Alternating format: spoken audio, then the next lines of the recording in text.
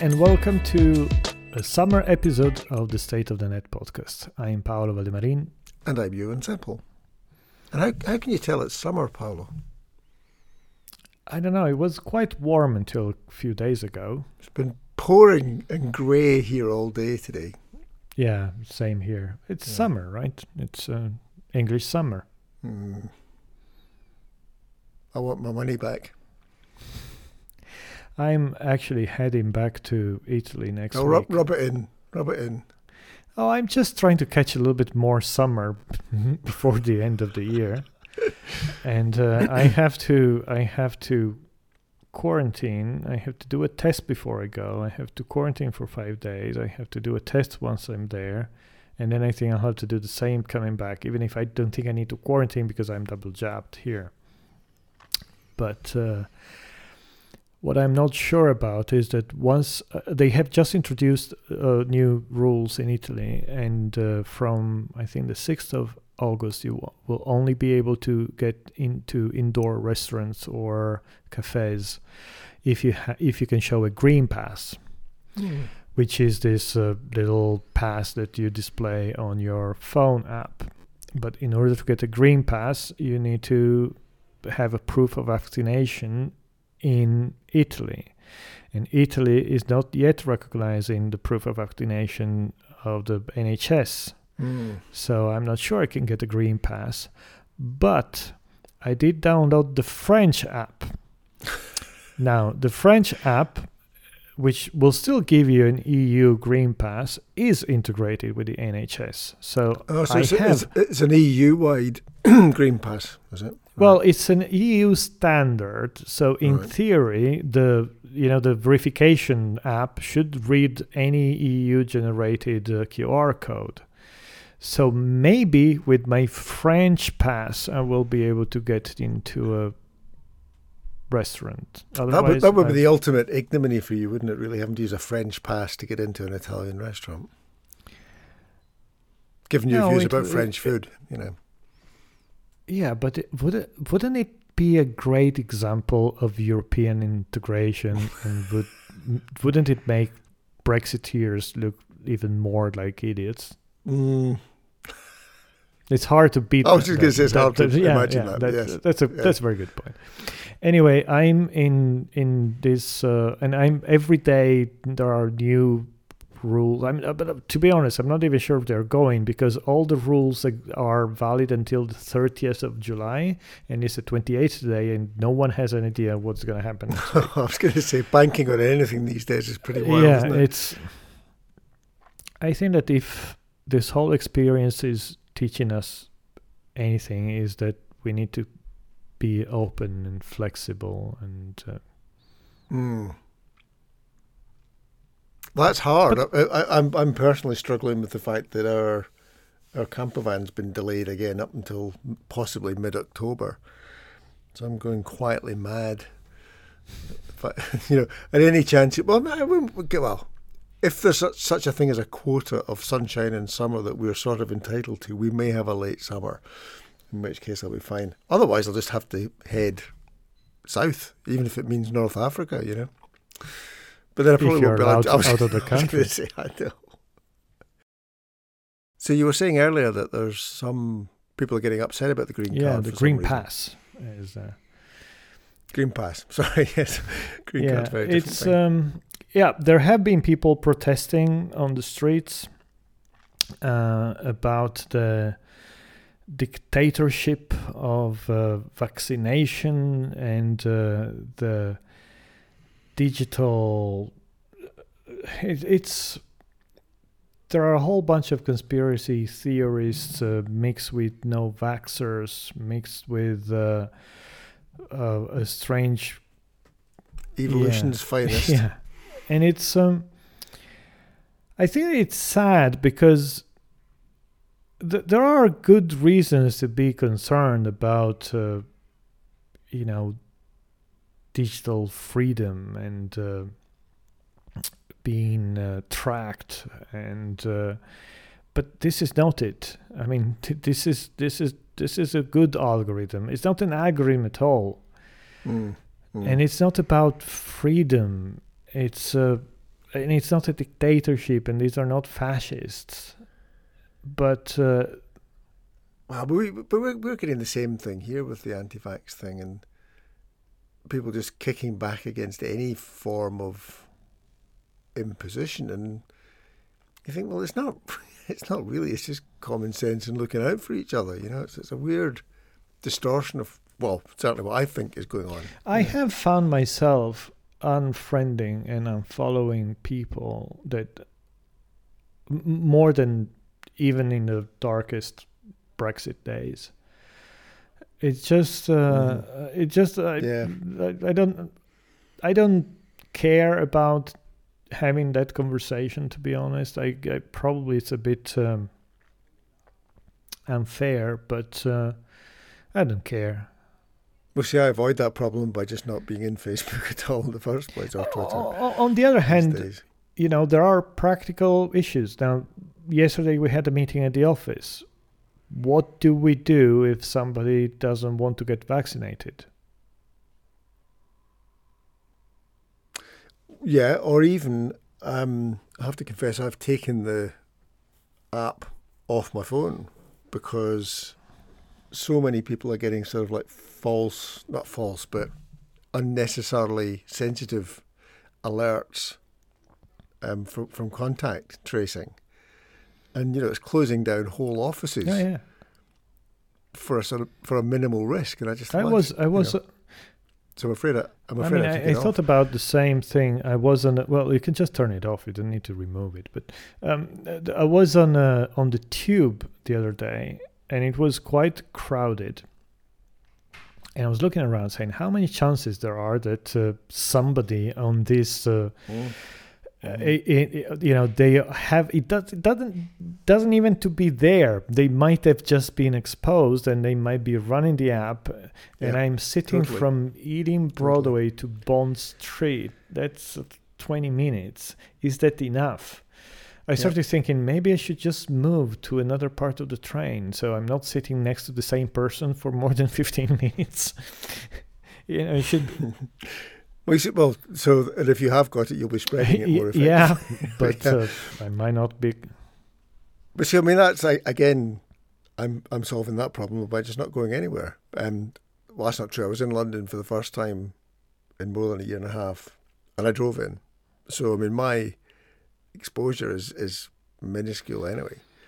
I have a little bit. I mean, we are going to the office twice a week, and I did go to meet some friends in town a few times, much less than before, but I guess potentially I've been exposed, but I'm double jabbed. I mean, we're also always wearing masks. And the girls are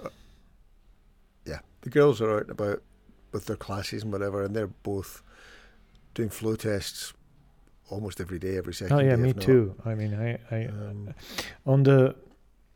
I ordered an extra box because at some point they say they might not give them away for free anymore. So I mean, I think that I'm being relatively cautious, but without, avoiding any contact. I actually think that it's not too bad. Even after Freedom Day, at least here, go to the supermarket and most people are still wearing masks. I think that most people are still being quite cautious about this. Well, a lot. I mean, it's interesting because one visit to the supermarket left me feeling like that most people were doing it, and then another one left me thinking that nobody was doing it. So I think it depends on when and where. But no difference. Maybe it's a brand thing. Maybe it's a demographic I can tell you, brand thing. Marcus Sparks, everybody wearing masks.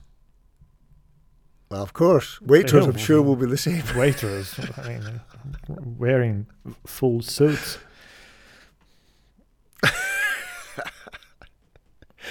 Well, yes, middle-class people just don't want to catch anything, never mind a virus. But yeah, so going back to the riots or whatever, the demonstrations about the... protesting against digital surveillance state. I mean, you're right. I mean, that is an increasing risk and something that we've often said people should be aware of. But just pick your fights. Exactly. I mean, I'm concerned about digital surveillance, but that's not it. I wonder if anybody will, any of this will stick around when we have to discuss about data leaks and about what companies do with the data they collect about us. More than, do you have to show a badge to get into a cafe? And to be fair, I think that most people are just trying to get vaccinated as quickly as possible. It's a tiny minority, but it's a very visible and loud minority, probably partially because they can find themselves, and they have a very good infrastructure to amplify their message. Well, I was going to say, I mean, that is the challenge these days, isn't it? That minorities can be very vocal, and if you're not careful, you take their views as more general than they in fact are. I mean, we were talking about this the other day there with the girls watching Love Island, and Hannah said something about her generation all being whatever, blah, blah. And I said, well, they're not. It's just the ones that you see that are. And really, we've got no way of knowing what all of your generation thinks or does. And isn't that a general issue these days, that we make sweeping assumptions about the population at large because some visible minority group seems more prevalent in the networks that we're in than others do? I mean, I think it's becoming more and more. I mean, this is part of why I pulled back from the whole thing, because just trying to discern what's worth being concerned about and what's not, and what's noise and what's signal, it's just getting increasingly difficult. But isn't it true that at the end, all significant influencers in society were part of minorities? It's always the minority that is pushing society one way or the other. True. But not this minority. I was just going to say, pick your minorities.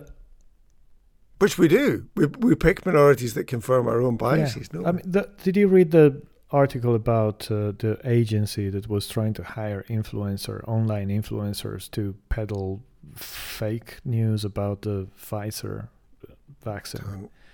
Don't. I mean, there must be. Scientists must just hold their head in their hands and give up. And it's and it's that. So what goes through somebody's head? Talking of things going through somebody's head, we were on the South Coast the other day there and met somebody who pointed out that the local water authority had made a deliberate and recorded, albeit in a kind of closed way, decision to pump raw sewage into the sea, and had been doing so for, if not years, certainly months. And actually the chief execs of the water authority were going to be risking being sent to prison. Because in this day and age, in any day and age, what goes through your head when you think, well, let's save a bit of money and just pump raw sewage into the sea? And frankly, a lot of media companies and marketing companies do exactly the same thing on the internet.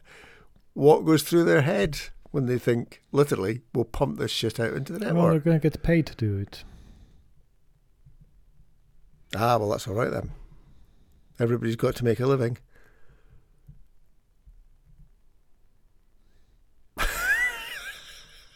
I'm crying silently. It's really weird because I have been on my own for 4 or 5 days now, apart from Albert. And it does shift. I mean, I've been cutting back on noise generally for a while and getting less agitated about the world as a result. And it's funny because just being as quiet and still for as long as I am at the moment, it just the whole game of the real world takes on an even greater sense of unreality, and it's hard to take it seriously. especially when you get lunatic things that you get glimpses of. Yeah, I get it. I mean, I've been doing something different with reality. I bought myself a Oculus Quest 2. I'm getting a spotty forehead. And I go, oh yeah, I'm not having that problem. But they did offer a silicone cover. And I'm just going into virtual reality and then killed Nazis with a rifle. How's that going? Very well. I'm enjoying it very much. Yeah, I can imagine. I used to be a great fan of Doom, which was the same thing, you know. I have to say that this little device, I'm quite impressed with the quality of the construction, the performance. It's a nice toy for £300. Pretty cool. I've never experienced any of them, I have to say. So when you say cool, I mean, how realistic is it? How? Well, I mean, this game that I'm playing is, pretty much as the quality of the graphic is probably similar to one of the video games that you might have seen until even probably 10 years ago. Right. It's not super realistic, but it's stereoscopic and is 360 degrees. So you basically see. So they can creep up behind you. Well, you literally, when you aim with your rifle, you close one of the eyes and look into the sight. Whatever they call it, into the sight. Is if you can move. You are a sniper. You can just move behind the boulder and then just move out, lean out and shoot and lean back in. Is the fact that you're controlling things with your hands. It comes with two controllers, so you move things with your hands and you look around yourself and you move your body a little bit to and that is reflected in the game. Gives you a completely different type of reality. What is interesting is that our brain start believing this thing very, very quickly. Mm-hmm. Even if you can watch recorded videos that are recorded in 360 degrees or in VR, which means that it's not only 360 degrees, but you have two lenses that simulate the two eyes. And I, for example, saw a video shot clearly a few years ago with Obama and Michelle showing around the White House. Mm-hmm. And, I've seen many, many videos on the White House, but it's a completely different thing sitting there. And it's in terms of, you can just move your head. You can't really move your body because, of course, your head can only be where the camera was, but you can look all around. And it's a completely different experience. I mean, you're sitting in the Oval Office and you're looking around the Oval Office and you have Obama in front of you talking to you. And actually, you don't feel very comfortable about the fact that Obama is speaking to you and you're looking around. But it's a different kind of experience. I mean, if you ever come back to London, I'll let you try. It's a pretty cool tool. Interesting. I mean, Sorry, no. No, I mean, I had tried when I went to visit Facebook, actually, 2 years ago. I tried the device at the time, and it was still connected to a PC, and it was realistic, but it was very primitive, but it was simulating the movements in a very nice way. I was a bit skeptical about this one because £300 and it's all self-contained, and then a colleague of mine brought one to the office. They had a demo. I mean, his partner had a demo unit, and I tried it on, and I literally went back home and ordered one because I just want to. I want to explore this idea. I'm sure that Apple will introduce a much better one next year and will cost 4 times as much, and it will solve a whole bunch of problems that this one is. But still, it does give you some very interesting ideas where you can go with it. Well, it's interesting, isn't it? Because, I mean, our brains are making up the open quote real world anyway. Which we I don't know. Which we don't really think about, I don't know if you read that Zuckerberg has been talking about the metaverse in the last few days. Right, no, I haven't. Interesting. I mean, and because it raises so many interesting philosophical problems, but sort of moral and ethical. I mean, I was sort of feeling slightly disconcerted at you getting so much pleasure out of shooting realistic other human beings, and sort of found myself yet again with these types of things thinking, well, does that make Paolo more likely to become a gun-toting psychopath or less likely to become a gun-toting psychopath? What do you reckon? Where are you on that spectrum at the moment, Paolo? I don't think that it has. I mean, I've never thought that violent games lead to violence. I mean, I think that violent people are violent anyway. Do you think it lowers a threshold? No, I don't feel. Or that you want to up the realism to the real thing? No, I don't feel like killing anyone. But I've only been playing with this thing for a week, so ask me again on the next episode. And what about sex? That's not a personal offer. That was a question about... No, thank you.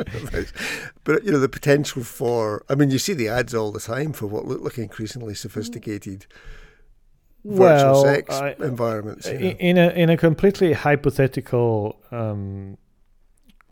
description, you might use the built-in browser to go to websites that contain images of naked people. Right. I mean, one might try to do that, mm-hmm. and some of these websites actually have VR videos. Mm-hmm. That the description about Obama, where it feels like you're in the White House. Yeah, but it's pretty much the same thing. But Obama, but he's not got any clothes on. And it's different. I mean, it's not the same thing as watching it on a screen, because you are there and you see a 3D person close to you. I'm pretty sure that it's a market. It's interesting, isn't it? Because you also see adverts for sex toys that go along with these. Oh, yeah. And it's just the idea that evolution could just be cutting out the world's wankers from the system so that we can all get on with our lives.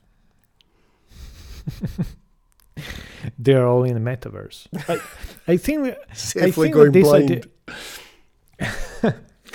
I think that this idea of metaverse, that it's quite interesting. And actually, there was an interview with Zuckerberg where he was referring to the metaverse, and he was mentioning Snow Crash, mm-hmm. the book where the term was originally invented. Mm-hmm. And he's basically saying the next revolution after the mobile revolution, the next revolution is going to be the internet will become a place where you go and you will be able to be in this place with devices and that with immersive devices, but even with mobile devices, or even with AR, with places where you will just add a layer to reality, mm-hmm. and you will be able to interact with people in these spaces, but you will literally be in a room. And having spent the last week playing with this thing, and the equivalent of the Finder is a room, and you have objects in the room that you can manipulate, and you can fire up screens. I downloaded an app that actually you could connect to your Mac and creates virtual screens for your Mac that are literally at screens of your Mac. So you can actually see them in the Finder. You can move them around, but you see them in this huge room. And you can, for the problem is you can't really type on your keyboard because you're wearing this thing. You can't see your keyboard. I mean, there is a hack, but it's not really working very well. It's a different experience. I haven't had a chance to try any collaboration app to interact with other people, but I mean there is this app where you can put sticky notes on the wall and be with another person in this room. How does it feel compared to a Zoom call? I don't know, but it is different. It's not just I'm not saying it's better or worse. It is different, and it's something that I'm feeling I ought to experience, because in the same way as I get frustrated with, even at the very basic level, people putting their hands up and saying I don't do technology, we need people like legislators and governments, whatever, to be across this stuff, because I can imagine it will take, once it gets to a certain level, it will take off very quickly. But that's exactly why I spend these £300. It's like I'm not saying that there is any use in this, but I want to be able to experience. It's how does it feel to be there, so that I can imagine, what the future is going to look like. But this is a type of thing that I can describe it to you, but you have to experience. And once you experience it, it is interesting. Is it mind blowing? Probably not. But it is an interesting experience. Imagining how this would be with much better resolution, with lighter devices, with better integration in other things. It's much easier to imagine how a future might look like if you have experienced this than if you haven't. So yeah, why don't we record the next episode live? And I'll tell you why, because I don't have 300 quid to spend on an argument. No, so you can come here and play with mine. That was what I was suggesting. Or I can come over to you, bring it with me, so you can try it. Or we could go for a walk with you wearing it and me not. Yeah, and falling in the first hole. That's right. But just, gosh, I mean, going back to the thing about the influencers being bought and the abilities for manipulation, and that old, which I never bought, truism about a picture being worth 1,000 words. Now I always used to say, well, it's but they're the wrong 1,000 words. This again opens up both optimistic and pessimistic scenarios, doesn't it? I mean, when you've got the ability to manipulate the physical environment to the extent that these things will allow you to, it's going to get very slippery. Yeah, I think that the real challenge here is not technological, is human. How well are we going to build resistance for this? I was having a call earlier today about a company that was pitching our startup studio, and I can't go in detail what this company was offering, but basically at some point some of the conversation was, well, if this is a message coming from a company, it will have a bias. And my argument is saying, yeah, but everybody knows that the message is coming from the company, so you will just factoring the bias in. Yep. Is in the same way as we have learned that the messages coming from advertising are not necessarily true because they're coming from a company. Of course, they say that their product is good.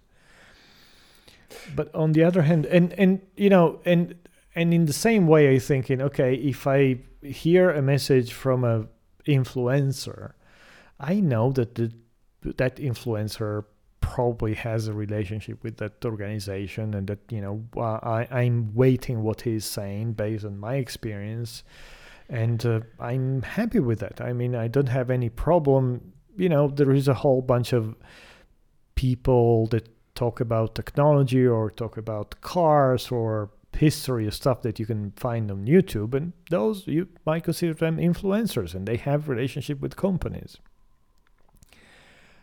But on the other hand, I think that there is a whole bunch of other people who are not able to do this. To this, they don't even believe doctors who tell them that vaccines are safe. Yeah, exactly. Yeah. the thing is that the problem is that they can't tell the difference between a doctor telling that the vaccine is safe and a plumber telling that it's not safe, because they're both influencer of the same type. And that is a problem. So the problem is not let's take the internet away from plumbers. But it's the... So normally, as you know, I'm optimistic about humanity's ability to learn and adapt and move towards positive outcomes. But I can't remember who I was talking to the other day. We were talking about